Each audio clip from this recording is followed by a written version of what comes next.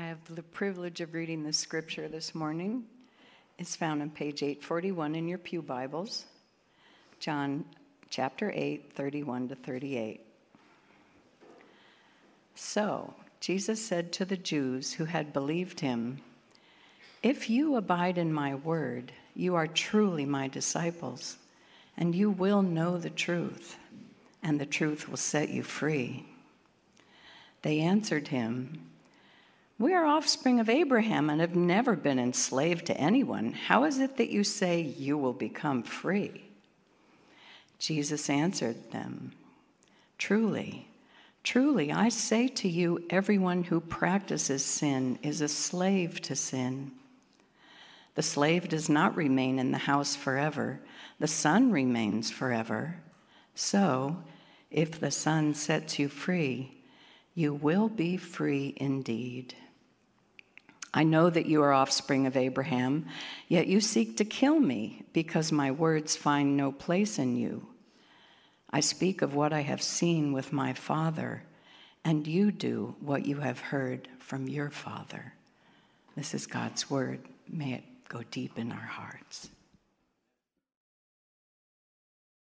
Good morning,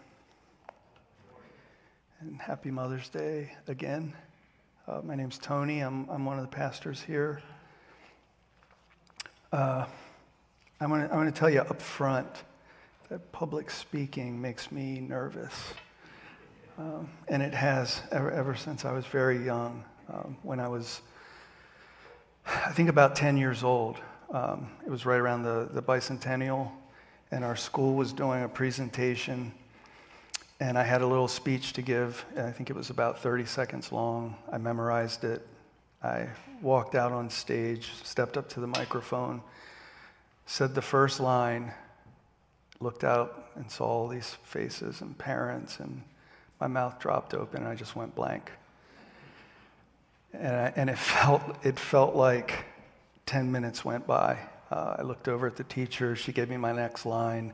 I started talking again. And I pretty much made a vow that I would never step up to a microphone again. So if it seems like I'm reading a lot, that I'm afraid to look up from my manuscript, it's because I am. I don't want to lose my place.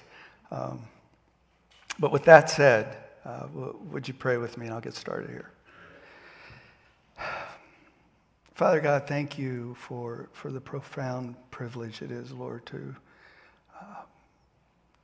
see your word, to know your word, Lord, to know you through your word. Thank you for the profound privilege it is to represent you, Lord, as your child. You give that privilege, Lord, to everyone who will place their trust in you, and you are a generous God. I pray that would shine forth this morning as we look at your word, and we ask in Jesus' name. Amen. So this morning we're continuing on in our series through John's Gospel. The series is titled, That You Might Believe. The title is from the fact that John tells us at the end of his gospel that this is why he wrote it. That we might believe. Believe what? That we might believe that Jesus is the long-awaited Savior of the human race. But save us from what? Save us for what? The answer to those two questions, what are we saved from? What are we saved for? Are two really important questions. And I think the verses we're looking at this morning answer both questions. Saved from what? Let me read these verses again quickly. It's not a lot, but just to refresh your memory. So Jesus said to the Jews who had believed him, "If you abide my word, you are truly my disciples, and you will know the truth, and the truth will set you free." They answered him, "We are offspring of Abraham and have never been enslaved to anyone. How is it that you say you will become free?" Jesus answered them, "Truly, I say to you, everyone who practices sin is a slave to sin. The slave does not remain in the house forever. The Son remains forever. So if the Son sets you free, you will be free indeed. I know that you are offspring of Abraham, yet you seek to kill me because my word finds no place in you. I speak of what I've seen with my father, and you do what you have heard from your father. So Jesus speaking to a group of people who had believed in him, God's word tells us. He says to them, if you abide in my word, you are truly my disciples. This is a group of people who have heard him speak for a while probably. They've probably witnessed or heard of one or more miracles. He's turned water to wine at a wedding. He's fed 5,000 people with a few fish and a few loaves of bread. He's healed several people. The official son in chapter 4, the invalid by the pool called Bethesda in chapter 5. And up to this point, they are believing him. But many of them in the ways that Noah Gwynn had talked about in his sermon a few weeks ago. They believe things about Jesus. That maybe he's a great magician. He's turned water to wine. Or maybe he's a pretty cool vending machine. He gives out free food. Or maybe he's a wise guru. I mean, he definitely says some interesting things about God. But it's at this point that Jesus announces to this group an if-then statement. It's actually an if-then, then statement. If you abide in my word, then you are truly my disciples. The then is implied, but I'd say it's definitely there. Then you will know the truth, and then the truth will set you free. There's a requirement of true discipleship that's not to be assumed. It is this abiding in his word or remaining in his word. So this remaining in Jesus' word leads to a person knowing the truth that sets a person free. This statement makes it clear that it's possible to have a type of belief that at some point fails to produce true discipleship, which then does not lead to knowing the truth, which then does not set a person free. There are different terms for a type of belief that's fleeting, insincere, or lacking in action. Probably the most common term used to describe that is intellectual assent. This is the kind of belief that James talks about, the demons have in the 2nd chapter of James. He states, you believe that God is one, you do well. Even the demons believe, and they shudder. I've often talked with people who tell me just that. I believe in God. Okay, as James said, you do well. But this is not the abiding that Jesus is talking about in verse 31. It's not the type of knowing either. In order to know the truth, we're called to another kind of belief. It's a belief that trusts Jesus with not just our life in the here and now, but instead a belief that trusts him with our eternal soul. A trust that demonstrates we believe his words, that they are the very words of God. A trust that shows that we believe that when Jesus says the debt for our sin has been paid, it's been paid. And a life that shows that Jesus is risen from the dead and alive in us. It's a trust that produces action. I recently read a story in one of the commentaries that I went through to prepare for this sermon. I've been a Christian for more than 30 years. I'd never heard this story. Maybe some of you have, and if you have, I apologize because you're going to hear it again. But it really impressed me, this principle of what real trust, real belief looks like. It's about an acrobat, a Frenchman whose stage name was Blondin. He was given that name at a very early age, I think because he had very blonde hair. At the age of 5, he was so talented that he was employed by a circus. As a 5-year-old, he had a job. Over his life, he became an expert tightrope walker.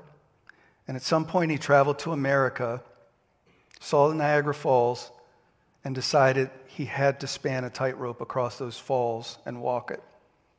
He became obsessed with that idea. He got a promoter. They promoted this event, and 25,000 people showed up to watch Blondin walk across a tightrope, 160 feet above the falls, from one end to the other and back. And before he started, he said to the crowd, I'm going to walk across this tightrope, turn around and come back. Do you believe? And a handful of people in the crowd said, we believe. The majority of the crowd just heckled him. But he did it. He walked across, he came back, and when he came back, he asked the crowd, do you believe? A lot more people said yes that time. He continued to do this stunt day after day. The crowds began to shrink. There weren't 25,000 people week 2, week 3. They were still turning up, but not in the same numbers. So Blondin started to add some pizzazz to his tightrope. He'd walk out to the middle, lower a rope down to the Maid of the Mist boat, pull up a bottle of wine, take a few swigs, finish his walk, come back. He carried a small stove out to the middle of the rope, cooked an omelet, sat down in the middle of the rope, and ate his omelet. But his greatest feat was yet to come. Blondin says to the crowd, I'm going to take a man from the audience, put him on my shoulders, and walk across the tightrope. Would any of you like to be that man? A man stood up, came forward. It was actually his manager, who had known Blondin for a long time and had great confidence in him. He hopped on his shoulders. Blondin walks across the tightrope, turns around and comes back, says to the crowd, do you believe? They all shout out, we believe. Then he looks at a man who's not his manager, who hasn't known him, and says, would you like to climb on and take a look at the falls from my shoulders? And the man who had just shouted, I believe, looked at Blondin and said, not on your life, buddy. You see, Blondin's manager had a type of belief that the man in the audience did not. He actually trusted the acrobat with his life, a trust that had come from living with the tightrope walker, that allowed him to have a confidence that could come in no other way. This is the knowing that comes only through an obedient living in the lordship of Jesus. Rather than a sideline spectator who knows things about Jesus theoretically, it's a belief that moves us off of the sideline and onto the tightrope. As we move on in verse 32, Jesus says, the true disciple, from verse 31, will know the truth and understand he's not just talking about a set of intellectual facts. He's talking about a person. He's talking about himself. He's telling them that in order to be free, he must set them free. It's at this very point that so many have gotten Christianity wrong. Years ago, as a fairly new Christian, but very excited Christian, I was eager to share my faith in Jesus with whoever would listen. But like most new Christians, I was not well equipped to do so. At least not without unnecessarily offending people. I had gotten the nickname Turner Burn Tony. It's a little harsh. A friend told me about a program that a local church was doing that would help us learn how to share our faith. It was called Evangelism Explosion. They taught you how to move a conversation from day-to-day topics like, where do you work? Do you have any hobbies? To more difficult topics like life after death, heaven. Asking people about their church background was often a good segue into a deeper conversation about God. And once we were there, we were trained to ask two very basic but important questions. They called them the diagnostic questions. I'm guessing many of you have heard them before. The first one, if you were to die tonight, do you believe you would go to heaven? And question two, if you were standing at the gates of heaven and God asked, why should I let you in? What would you say? The first question would give you a sense of whether or not they'd given much thought to their life beyond the grave. The second told you what they trusted in for a relationship with God. In other words, we were asking, are you free? And how is it you came to be free? Keep that in mind as we look at verse 33. They answered him, "We are offspring of Abraham and have never been enslaved to anyone. How is it that you say you will become free?" So when told by Jesus that he would set them free, they respond by letting Jesus know that they believed they were already free. And the basis of their freedom was their natural lineage. They were convinced that a right relationship with God could be assumed on the basis of who their parents were. And they're claiming a heritage that has never known slavery.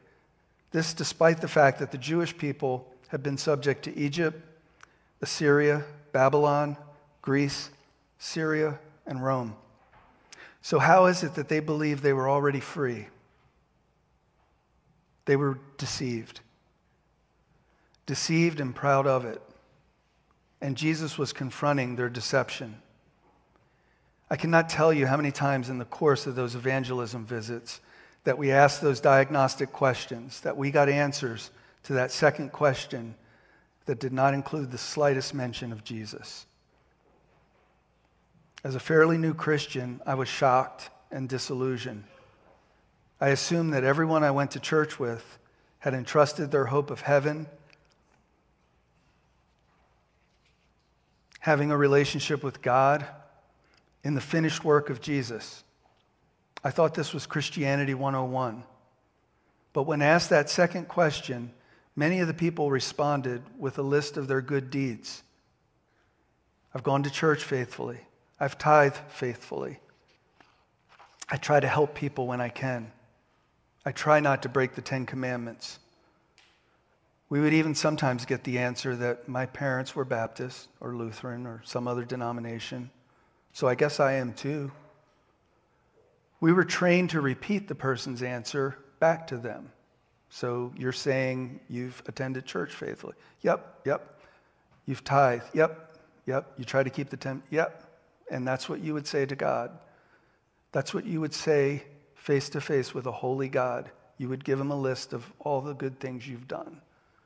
Is there anything else you would say to him?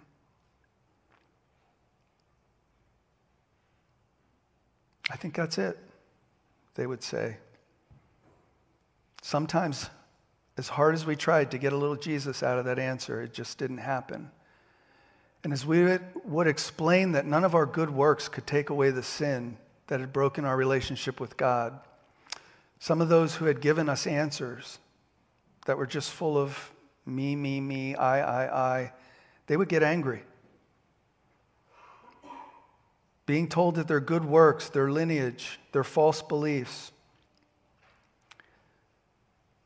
that God, if he was nice enough, would let everyone in. Being told these things were not true. It made some people angry, really angry. Like the Jews in this story. I don't know if there's anything that makes a person more angry than this message. The person who believes they're already free, they're already good enough for a holy God.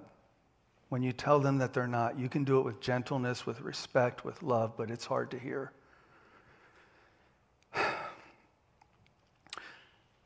So we were asked to leave several homes in doing this.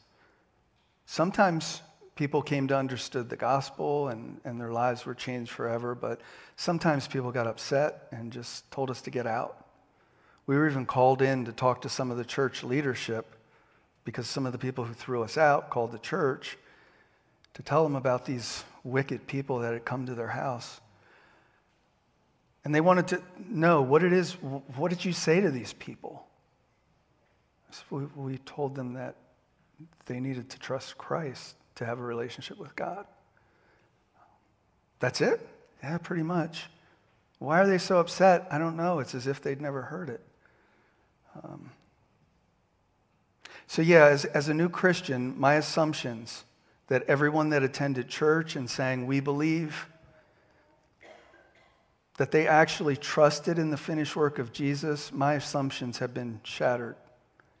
I'd seen too many people testify that their hope of heaven rested in themselves and themselves alone.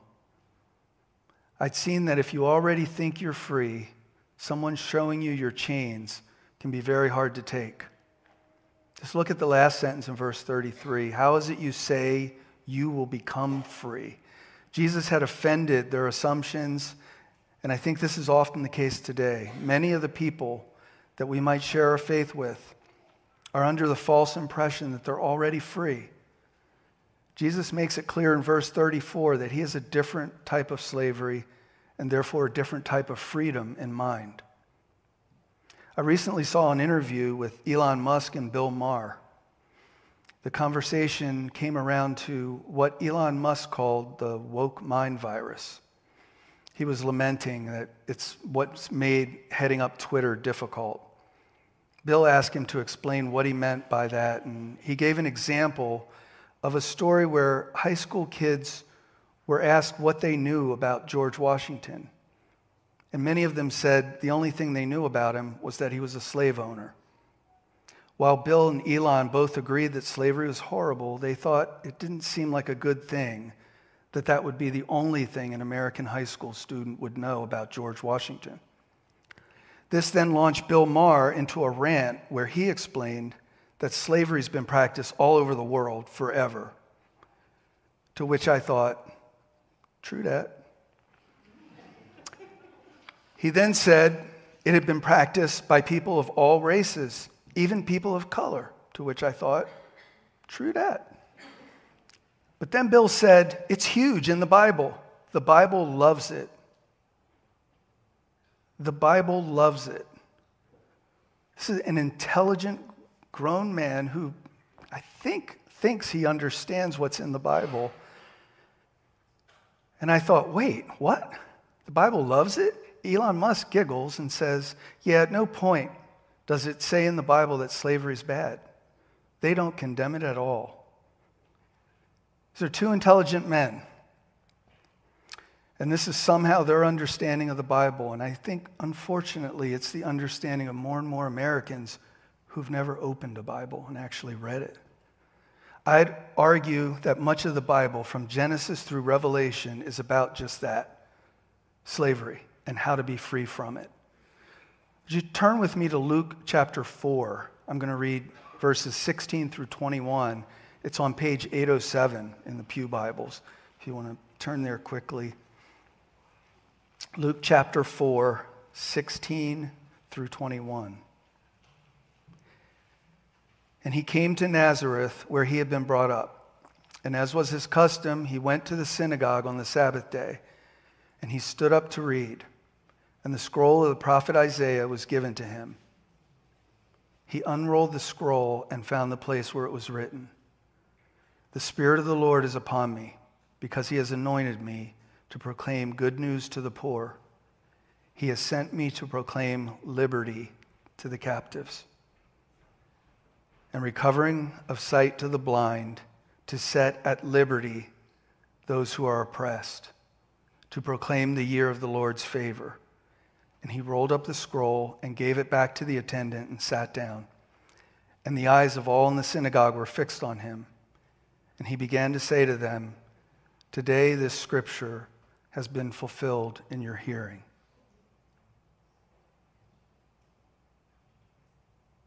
These words that were written hundreds of years before Jesus was born, he's telling them it's happening right now. I've come, the Savior that you've waited for, I'm here. And the slavery you've endured, I'm here to set you free. Jesus answered them in verse 34, "Truly, truly," we're back in John's gospel, "Truly, truly, I say to you, everyone who practices sin is a slave to sin." This is Jesus responding to, we've never been enslaved to anyone.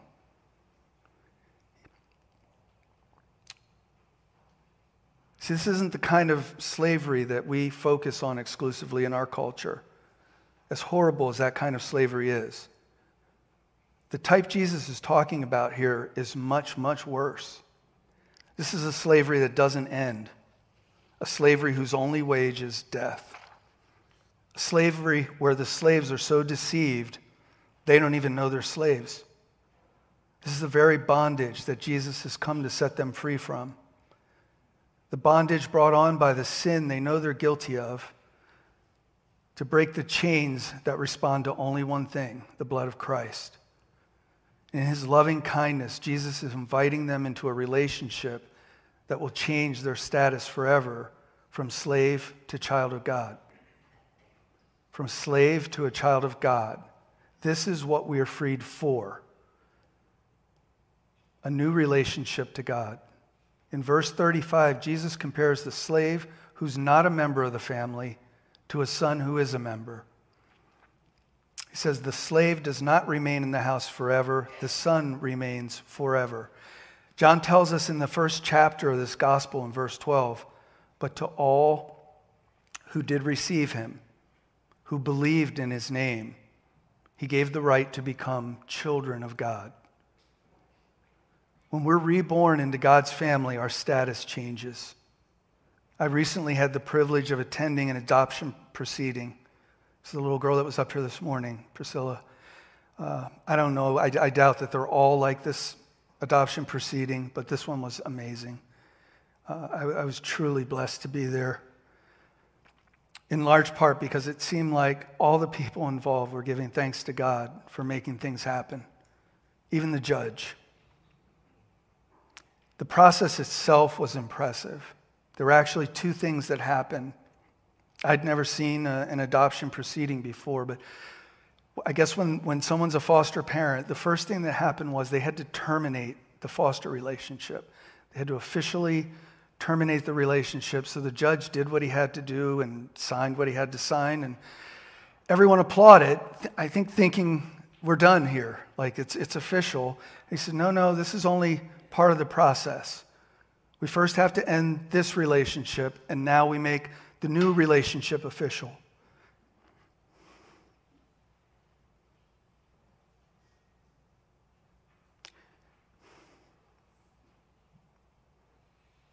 That this little girl would become part of a new family. That she would forever be their daughter.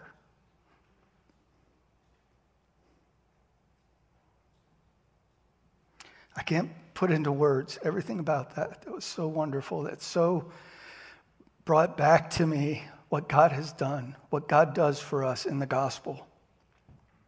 To know that my status as his child will never change. Let's look at the last three verses of this passage, and I'll finish up this morning. So if the Son sets you free, you will be free indeed. I know that you are offspring of Abraham, yet you seek to kill me, because my word finds no place in you. I speak of what I've seen with my father, and you do what you heard from your father. Of all the words in the English language, there are a few that have been warped to mean something different from what the Bible is talking about, like the word freedom. Probably the word love would come in first, but freedom, I think, would be a close second. The type of freedom the Bible talks about is something that people everywhere so desperately long for that they will make great sacrifices in hopes of attaining it. And yet few people seem to realize this type of true freedom. The world's version of so-called freedom, where we throw off all restraint and indulge ourselves with nonstop self-centered pleasure, nonstop pain-avoiding self-indulgence, it only leads to bondage, to slavery. This freedom that Jesus offers is something very different. It's a freedom that allows us to be who we ought to be, to do what we ought to do, and to do it joyfully, because we know that the words from the God who made us can be trusted. It was apparent that these men who claimed to be the offspring of Abraham were not free, because the words of God spoken by Jesus, God in the flesh, caused them to want to kill him. This is a bondage of the worst kind, the kind that makes a man want to kill the very God who created him. The God who came to earth, became a man, hung on a cross, died for their sins, rose from the dead. a bondage that would make you want to kill that God. And all because his word told them they were wrong, deeply wrong. Ask yourself, what am I trusting in today to span that gorge between myself and a holy God? Any answer other than Jesus is one that will leave you in bondage. And if you've been set free, show the people in your life who are not free the one who can set them free. Remember, when you show them their chains, do it with gentleness and respect. But for their sake and God's glory, do it. I'll close with this encouragement and reminder. This abiding in Jesus' word is something that Jesus lovingly invites us into. And it's an abiding that happens in community. We grow in knowing the truth of Jesus in community. We live out our freedom in Christ in community. And that community is the church. That church that God is building is a family. Not a group of slaves, but rather children. Children of a loving God. Free to love the way God tells us to. Free to climb upon the Savior's back and shout, I believe. Will you pray with me again? Father God, we thank you, Lord, for calling us out of the darkness. Lord, for breaking the chains of our bondage to sin, showing us the way to be free. Lord, may we come to know you more and more deeply. Lord, come to trust you more and more fully. Come to experience the freedom that you give us, Lord. Help us to realize that our chains have been broken. We are free to love, free to live the way you tell us to, free to glorify you forever. And we thank you for that in Jesus' name. Amen.